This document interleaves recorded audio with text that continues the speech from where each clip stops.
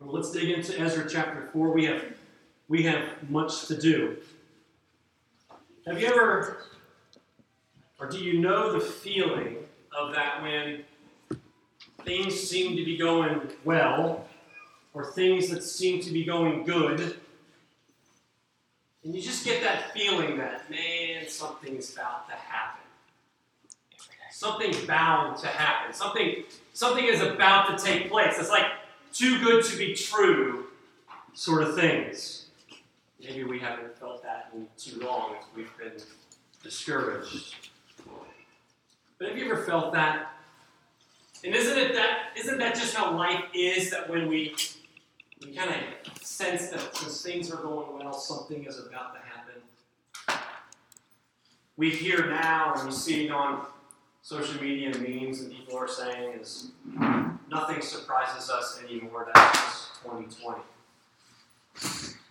And it certainly has been a rough year, and it certainly continues to get worse. But bad things that happened to God's people did not start in 2020. Living in a fallen world, we experience and we see discouragement, we see opposition, bad things. Creation is groaning. Another hurricane has hit this past week, and truthfully, it seems to not even be on major media news because of all the other things that are happening. A crazy storm hit Iowa just a couple weeks ago and devastated like a third of their crops. Fires again on the West Coast. Man repeatedly over and over showing not just their brokenness, but their deadness. And it's constantly on display. So no wonder then, when we sense and feel or have things going somewhat well, do we expect then something bad to happen? Life is constantly fraught with discouragement, with every turn and with every news cycle. You know, we've been through 3 chapters so far in Ezra. And you know, everything in Israel at this point has gone pretty well. It's almost like a record for them. You know how at some workplaces they put a sign up in their workplace that says this many days without injury. Well, they got 3 chapters without open disobedience and sin. Things are going pretty well. And it's been about a year now since Cyrus's decree. They leave Babylon with their families, with wealth and treasures that are given back to them by the king. They have a very uneventful journey back to Jerusalem, which is a really good thing. Their leaders lead well. The people give and cooperatively, fully to the task of rebuilding the temple at the beginning there. They gather as one man to restore the worship again in Jerusalem with God's people. They started sacrificing and holding feasts. They come up with a plan of how they're going to accomplish this project and to get these supplies rolling in and who's going to do what and when and where. And building supplies are coming, rolls are signed, and within 6 months they accomplished setting the foundation. And it was a big deal. They celebrated. Chapter 3 was about that. The celebrating. And the worship. And the singing. The corporate response that was so loud. The shouts could be heard throughout the land. It was a big time. Certainly there were those who were disappointed. We talked about that last week about the foundation. It wasn't going to be anywhere near like Solomon's temple, but for 3 chapters now, things are going pretty good. The temple's being rebuilt. The foundation's set. Everything's good. Everything's good. Maybe too good. Something's bound to happen, right? Ezra chapter 4, verse 1.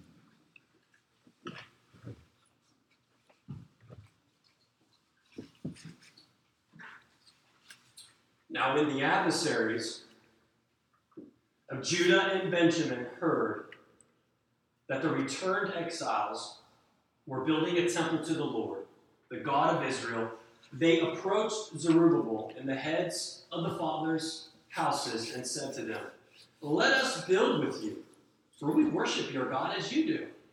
And we have been sacrificing to him ever since the days of Esarhaddon, king of Assyria, who brought us here." But Zerubbabel, Jeshua, and the rest of the heads of the fathers' houses in Israel said to them, "You have nothing to do with us in building a house to our God, but we alone will build to the Lord, the God of Israel, as King Cyrus, the king of Persia, has commanded us." Then the people of the land discouraged the people of Judah and made them afraid to build. And bribed counselors against them to frustrate their purpose. All the days of King Cyrus, king of Persia, until the reign of Darius, king of Persia. This is the word of the Lord, and may his Holy Spirit move in our hearts to hear, to see his holy, inspired, inerrant word for his glory, and certainly for our joy. Amen. All good things come to an end. Opposition comes their way, cloaked in friendly, peaceful attire. They extend an olive branch of, "Hey, we can help. We're on your team. We're on your side." And it was that opposition that stopped the work of the temple. The opposition wasn't the weather. It wasn't animals. It wasn't pestilence. But it was from people. The people of the Lord, or the land, excuse me. And that opposition flattens them. It flattens them in discouragement and fear. And here in chapter 4 of Ezra, there's a transition that takes place in Ezra. And all the way into Nehemiah, where now we see God's people facing opposition. Opposition from the people of the land, and also the opposition from their own hearts. And the fear that they face and the discouragement that comes along with that opposition. Do you think then there is a lesson to be learned for us? To be gained from this? Do you think their reality, that there is a truth to be seen here in Ezra 4, 1 through 5? And it's a truth, it's a reality that flows throughout Scripture and should inform us as we walk the Christian life. Of course there is. Because opposition is real, discouragement is real, and it has devastating effects. And as God's people, when we are faced with those things, what we need is the gospel. So here's the first reality and truth that hits us square in the face from this passage. And that we as God's people are living behind enemy lines. We are living behind enemy lines. No matter how good it seems, no how accepted we may be as a church in a city or a place or a town or a country, God's people and the kingdom of God is being built behind enemy lines. That is the reality of Israel. That they are now refugees, once now in their own land. That used to be their own land. Not anymore. God had removed them because of their constant disobedience and sin. Their disobedience to the Word of God and moved them into captivity. And now that they've come out of captivity, they are now the outsiders. They are now the foreigners. And what's quite clear, what becomes quite clear to them, is that they are in hostile territory. They've already experienced a little bit of fear. We saw earlier, chapter 3, when they were rebuilding the temple, but they worshiped because of their fear. But they understood this group of people that come to them with such an olive branch were not their friends. Verse 1 calls them adversaries. Some of your translations might say enemies, and that's correct.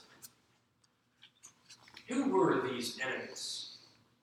Verse 2 says that they too were people who were once exiled, but yet brought back to this place or resettled to this place, forcibly resettled by another king of the Syrians. So they've been there for a while, but they're not originally from there. This was a mixed group of people of Samaria. A mixture of people of Ashdod and Ammon and Moab and Edom. We've heard of the Samaritans because of our studies in the New Testament, and we know the parable of the Good Samaritan. But the Samaritans were a mixed group of foreigners from all different nationalities. And yet their identity was just Samaritans, with a mixture of some Israelites as well. And so with that, there was this mingling of religions. They brought together all that they had from the land to what they knew, what they practiced together. They brought it all together, including a version of a worship to Yahweh. And so what's clear to them, or to Israel, when confronted with this offer of theirs, is that these Samaritans have no claim to being part of the people of God. Their religion was syncretistic. They mixed all together. And that religion is an abomination before God. And they had ill motives in their requests. If they weren't ill motives, then why did they treat them the way they did when they declined the offer? The leaders of Israel saw right through these people. They were enemies. You know, since Genesis chapter 3, we turn there a lot because it's a major point in Scripture.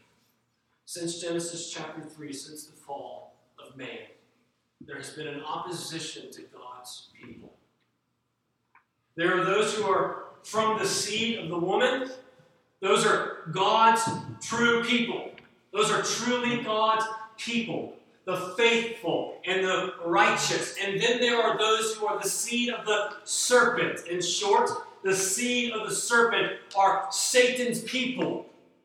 These are the wicked and the unrighteous that he uses as his instruments of opposition. Satan seeks to destroy whatever is good. He wrecks lives. He tries to rob God of his glory and our joy. Joke's on him. He portrays himself as a conquering king. He portrays himself as a friend and an angel of light. And he will do whatever it takes to usurp the glory of God. And these people, as many people are his men and women to destroy the kingdom. And are used to divide the hearts of God's people. They are pawns in a chess game of life with painful, deadly consequences.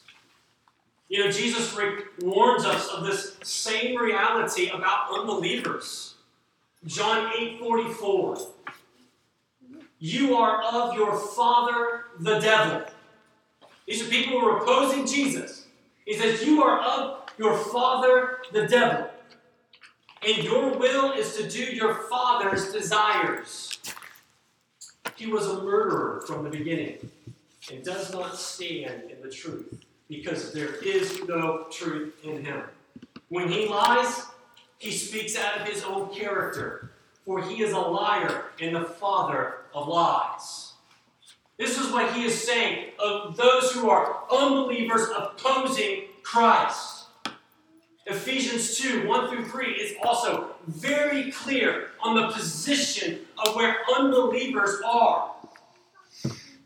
He is a deceiver and a liar. And we have to understand that in our 21st century enlightened minds, the reality of evil behind the opposition that we face in this world. However, brothers and sisters, there's good news. Amen. That even though we live behind enemy lines, and though we have faced opposition, and we will continue to face some opposition, or maybe we have it and it's coming.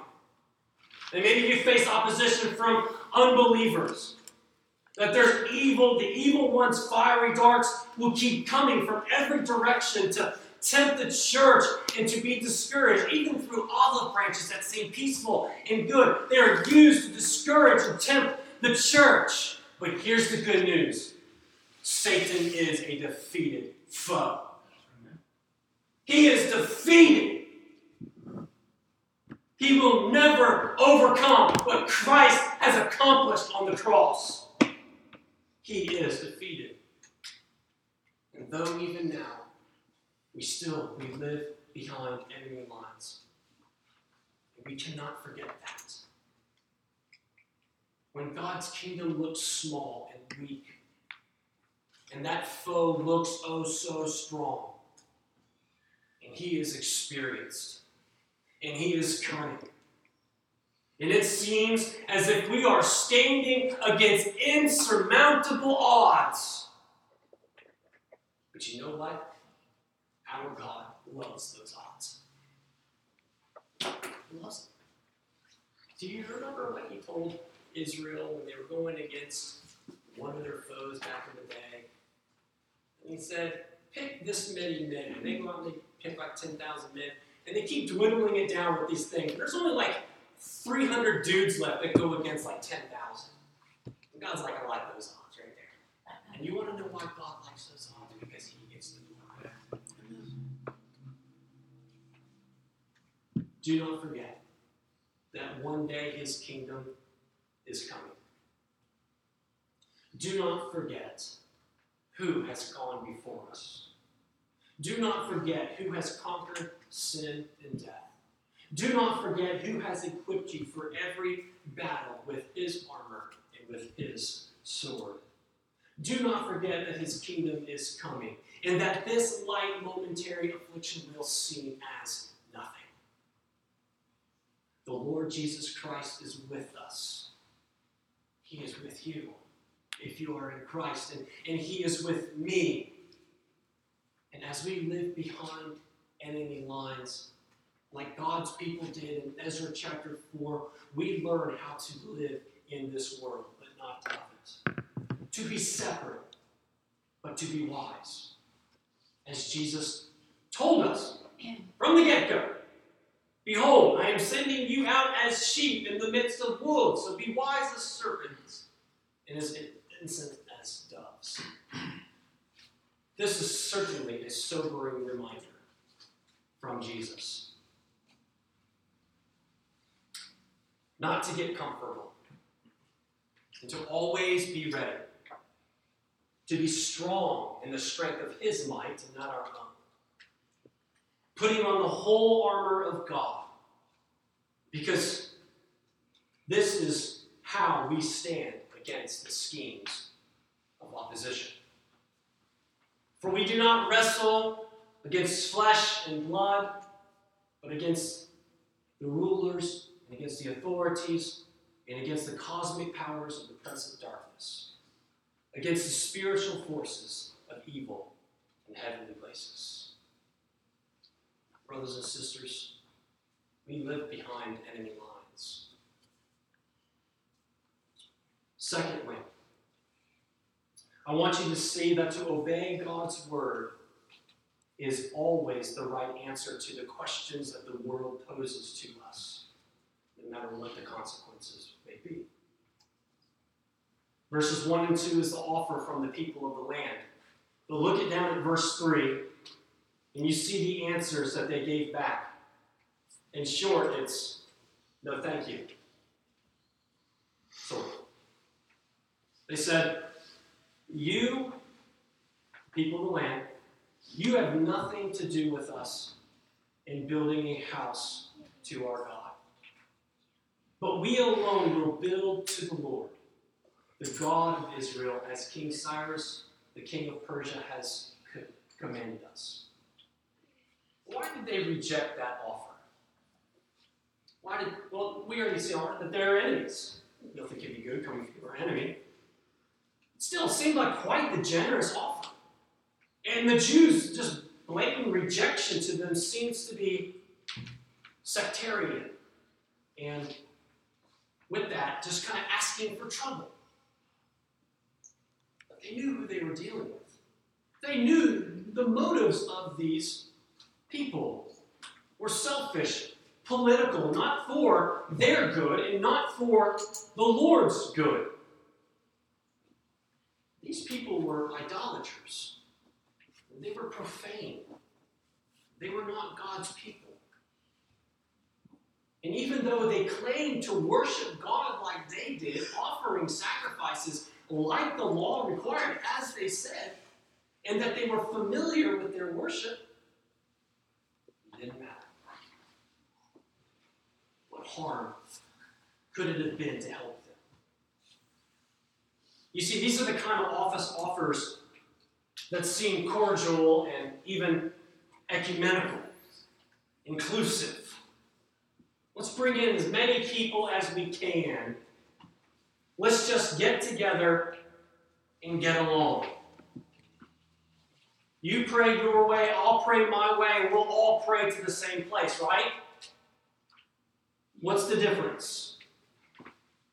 To the world, the Jews' refusal looks to be intolerant and bigoted. But their answer was according to the Word of God. You see, what they faced is something that's not new. It's not something that was invented in the 20th century. This is called pluralism. This is called pluralism. The Samaritans here claimed to worship the same God as the Jews, and they insisted on being included and to be equal among them. And essentially to the Jews, when asked this question, this is what they're hearing. You mean we have to abandon our theological orthodoxy and our uniqueness? And so when we are tempted to get into this pluralistic society, we're being asked the same thing, to forego our theological orthodoxy and our uniqueness that's called biblical Christianity, all in the name of being ecumenical and inclusive and tolerant. Many denominations and churches have walked down that road. Their goal is to mirror society and culture in every way. To look more like what the world says is popular than holiness. They cast out basic theological beliefs and have adopted sinfully abhorrent beliefs and practices before God. D.A. Carson makes the argument in his book, The Intolerance of Tolerance, that once you begin to believe that there are many ways to God and that all of them are equally valid, that's pluralism, right? The many ways to God, you pray your way, I'll pray my way, it's all going the same way. Once you adopt that, then anything that is exclusive is then labeled as intolerant, bigoted, and therefore is completely inadmissible. You see, if the people of God in Ezra said yes, what do you think would have happened to them? This would have been fatal to them. As we are watching the slow death of liberal churches and denominations all around us, they would have languished into obscurity because they are tasteless and have no You see, brothers and sisters, we are to learn something here of the dangers that lie beneath the good intentions of generous offers from the world. There are wolves wearing sheep's clothing, and behind them is prowling a lion, seeking those whom he may devour. If you're working through the truth of Christianity, maybe you're skeptical. Maybe you're wondering if the Bible is really true. Let me give you a piece of advice. Do not try to determine what is true by what is popular. In 1971, Ford was coming out with a new car. I wasn't alive in 1971. But they were coming out with a new car, and this car was to be revolutionary for the American automobile industry. It was the first American-made subcompact car. Toyota was coming in, Honda was coming in, and the American auto industry was getting handed to them in more ways than one. And then their cars couldn't compete. So Ford's coming, we're coming out with this new car. It's going to be lighter, it's going to be cheaper, it's going to be efficient, and it's going to be American-made. You're going to be laughing here, Florence. It's going to change the world. And yeah, you know what the great car was? The Ford Pinto. What a car. Did anybody have one? Of course he did. So in light of that, we are grateful that no one rear-ended you and that your gas tank did not explode upon impact. That car was popular. It was going to be popular. It was touted to be popular and new. Well, what happened? Well, they don't make the Ford Pinto anymore, and they haven't for a long time. Popularity is not a good measure of what is true. I want my kids to hear that. Eva, Lottie, you're going to listen. Popularity is not a measure. In fact, if something is popular, more often than not, just go the other direction.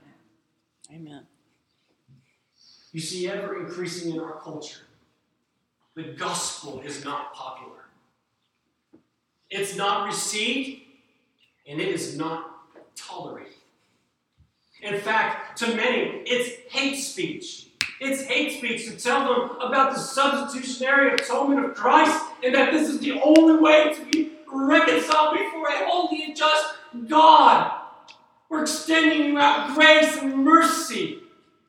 That's hate speech. You hate me. You don't deserve to speak anymore. But the Apostle Paul has said, has not God made the foolish the wisdom of the world? For since in the wisdom of God, the world did not know God through wisdom, it pleased God through the folly of what we preach to save those who believe. But we preach Christ crucified, a stumbling block to the Jews and folly to Gentiles. But to those who are being called, those who are called, both Jews and Greeks, Christ, the power of God and the wisdom of God. For the foolishness of God is wiser than man, and the weakness of God is stronger than men. 1 Corinthians 1, 20-25. We hold the truth. We hold the gospel. We hold the gospel not because it is popular. We hold the gospel because it is truth. And to us who are being saved and are being saved, it is Christ, the power of God, and the wisdom of God. Brothers and sisters, when you face persecution or opposition, when it becomes very clear that the only reason you have faced opposition is because you are a Christian, then hear these words and take courage. Choose holiness. Choose faithfulness. Choose to live according to God's word. In Ezra 4, they didn't go the way of what was popular. And yes, they did face persecution. They faced persecution. But this is what God's people have always faced in the light of fallen world. Because we live in enemy territory. And where we are now, increasingly a secular world, we cannot be shocked that we are going to face opposition and persecution. The Apostle Paul told his disciple Timothy, indeed, all who desire to live a godly life in Christ Jesus will be persecuted. 2 Timothy 3:12. Paul wasn't paranoid. Or was he hypersensitive to what other people thought of him and what he believed? He faced legit and serious persecution, and he understood that this truth wasn't just from experience, but that truth was from Jesus himself. If they persecute me, Jesus said, they will also persecute you. John 15:20. You might be thinking that I'm even a little paranoid. But if you were to ask Christians today in West Africa, in the Sudan, and in Nigeria, where in 2018 over 3,500 Christians were killed in Africa by Islamic militants.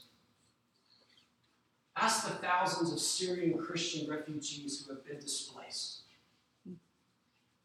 who have suffered death, torture, kidnapping, war, destruction and theft of property, and slavery from ISIS or ISIL. And this is not to mention the things that are happening in Afghanistan, Pakistan, Iraq, China, or Indonesia.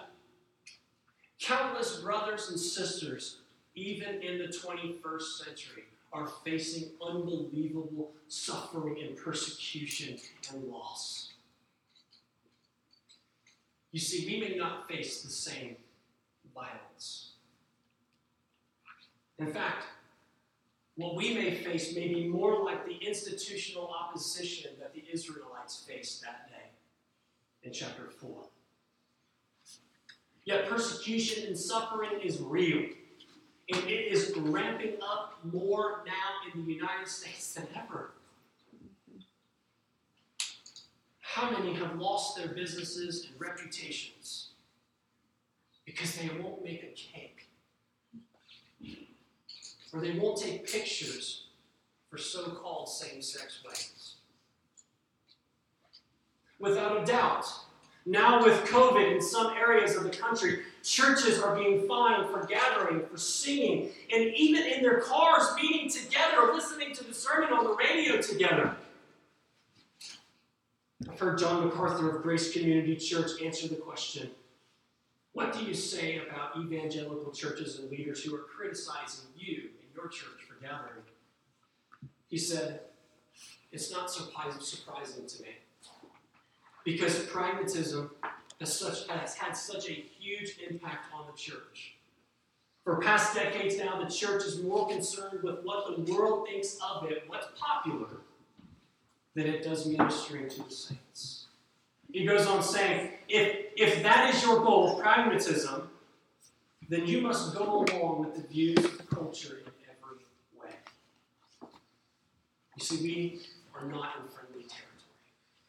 And so we must not be surprised when we face opposition. Even in your neighborhoods, at your jobs, in your families, you will lose friends for following Christ. But we, the church of Jesus Christ, we are the pillar of truth. We must obey the word of God and be holy before our Heavenly Father, before a lost world. And when we do that, brothers and sisters, be assured that you are always doing the right thing. And one morning, we stand courageously, but we stand courageously in humility. We don't stand in arrogance or pride or jerks. We stand in Christ. We stand only because of grace and only because of mercy. Because we have been saved by grace. And we want to be enemies.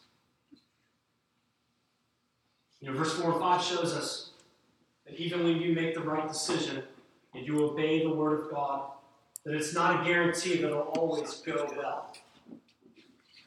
Started up against them was this campaign, well organized and funded with lobbyists and all, to put into action institutional hostility for the Jews in such a way that it would be so hard for them that they could not rebuild the temple.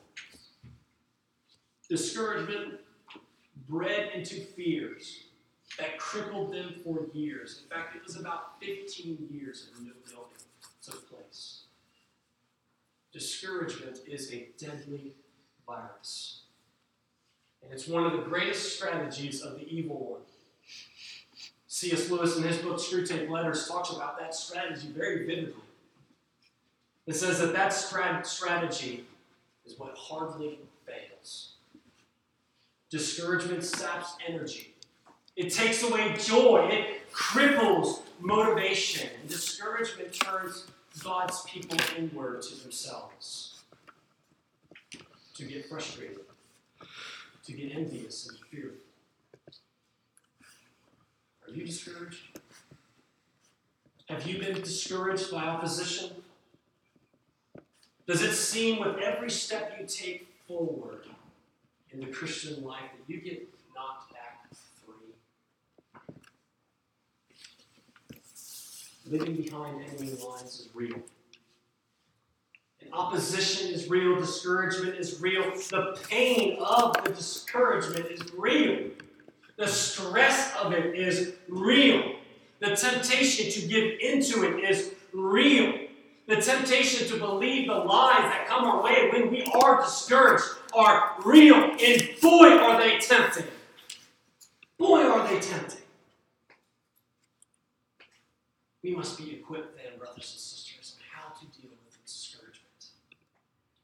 And we do that with the gospel. First, we must understand that the Christian life and ministry, discipleship, church life, it will be filled with disappointments, trials, difficulties, and opposition.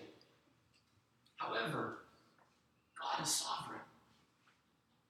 He uses them to bring about steadfast faith and joy. It's James chapter 1. And I know that doesn't sound helpful or hopeful, but it is certainly a constant theme throughout Scripture. That was what was meant for evil, God has using it for our good. And Ezra 4 is just one small example of many in the Scriptures. And so knowing this truth then should bolster us to be ready, to be prepared, to be suited up, ready, because the enemy is going to come. He's going to come against us. He's going to come against you. Things are getting real in this world. And if we just keep sitting back and think that we are in peace, then when it hits you, you are not going to be equipped to stand tall. We gather, we read, we study the Scriptures, we sing, we work, we live lives upright before the Lord and the world, but we do this armored with the gospel.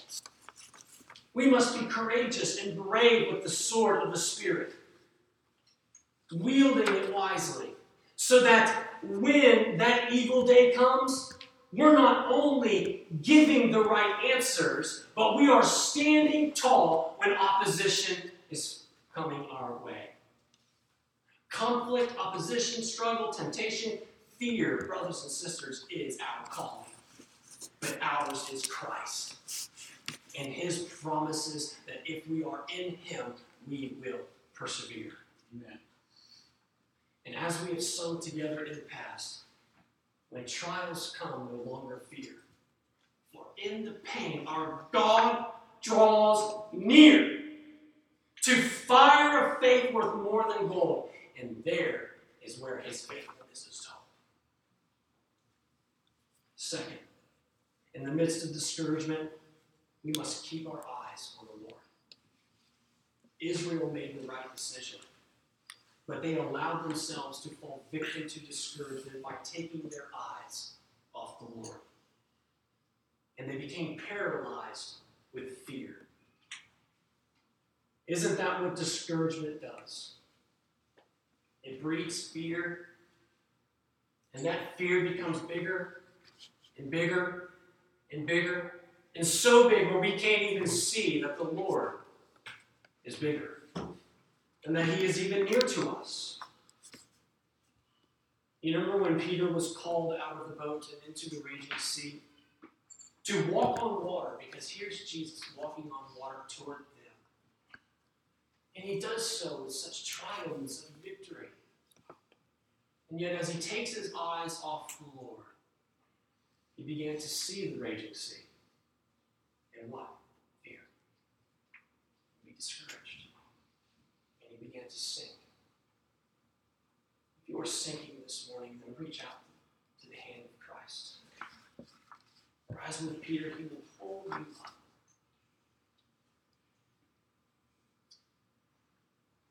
Discouragement is real, and it is painful, and it tempts us to look away. But let's keep our eyes on Christ. And when discouragement comes, when opposition comes, that is when we lean in more. We press in more. When it is pressing against you, you press in more. Third, we must exercise faith. Faith is what keeps us going when everything around us and everyone around us tells us to stop. Faith will keep us hanging on to the Lord despite being pierced with the arrows of opposition and the ensuing pain of discouragement. You see, faith takes hold that even despite the reality of opposition and discouragement, the struggle and the pain of discouragement, and faith puts us right before the Lord. And it weighs out for us over and over again. He is worthy. He is stronger. He is mightier and greater and more glorious than any enemy, lie, or failure. And again, do you remember singing this? And though this world, the devil's fill, should threaten to undo us, we will not fear, for God hath willed his truth to triumph through us. The prince of darkness grim, we tremble not for him. His rage we can endure, for lo, his doom is sure. One little word shall fail. I close with this story. During World War II, the men are picking up now, right? In 1944, the Allied advance through Europe had come to a standstill as winter began to set on. The American forces and the Allied forces were coming together. What was going to be the next advance to get across the Rhine into Germany? Market Garden was a bust. It's time to regroup and figure out what's going on. And with the German army still holding on, they made its way to break through the Allied lines, knowing that this would be their last-ditch effort campaign to win the war. On December 16th, the German army attacked the American lines, and we didn't even see it coming. Winter had set in, reconnaissance airplanes could not fly. We didn't see it coming. The Germans had thousands of American soldiers cut off and surrounded. This was the Battle of the Bulge in Bastogne. For weeks, these men and even some civilians suffered. They suffered artillery barrages day and night, day and night, day and night by the Germans to destroy all their forces and every bit of morale that they had. It was a horrific situation. They were running out of ammo, food, medical supplies. Proper winter clothes was an absolute short supply. It was a bad situation. Nothing could get in, and nothing could get out. They were completely cut off. They couldn't receive airdrops. And when they did, the Allied airdrops didn't know where to put it because the lines were so mixed. And on December 22nd, the German commander of the army, the attacking army, ordered a ceasefire. And he sent the letter to the American commander, General Anthony McLaughlin of the 101st Airborne Division. And he respectfully asked him to surrender. You can't win. You're surrounded. You're cut off. Save your men and surrender. General McLaughlin simply replied back to the German commander, nuts! Now we know what that means. Brothers and sisters, we are to be faithful. We are to obey the word even though we are outnumbered, even though we are outgunned, even though we are battered and beaten and outsupplied, and we see brothers and sisters struggling all over the world. And we may seem smaller and weak. We stay strong and we never surrender and we never give in to the discouragement as if it is hopeless and as all is lost. Nuts! It's not. It's won. Christ is victorious. We are the only those in all of history that we get to still fight the battle, knowing that the war has already been won. So we pray that we would persevere. Pray for one another. Pray for all of the churches in our area, in our country, in our world that are facing unbelievable amounts of persecution. Stay educated on the situations. Listen to the podcast by Dr. Moeller. Oh my gosh, it's so good. You need to take a break, folks. It can be discouraging at times, but take a break. Oh, it's so good. But brothers and sisters, let's always be humble. Our boast is Christ and the cross. Not strength, not might. That will come when he comes. Let's pray.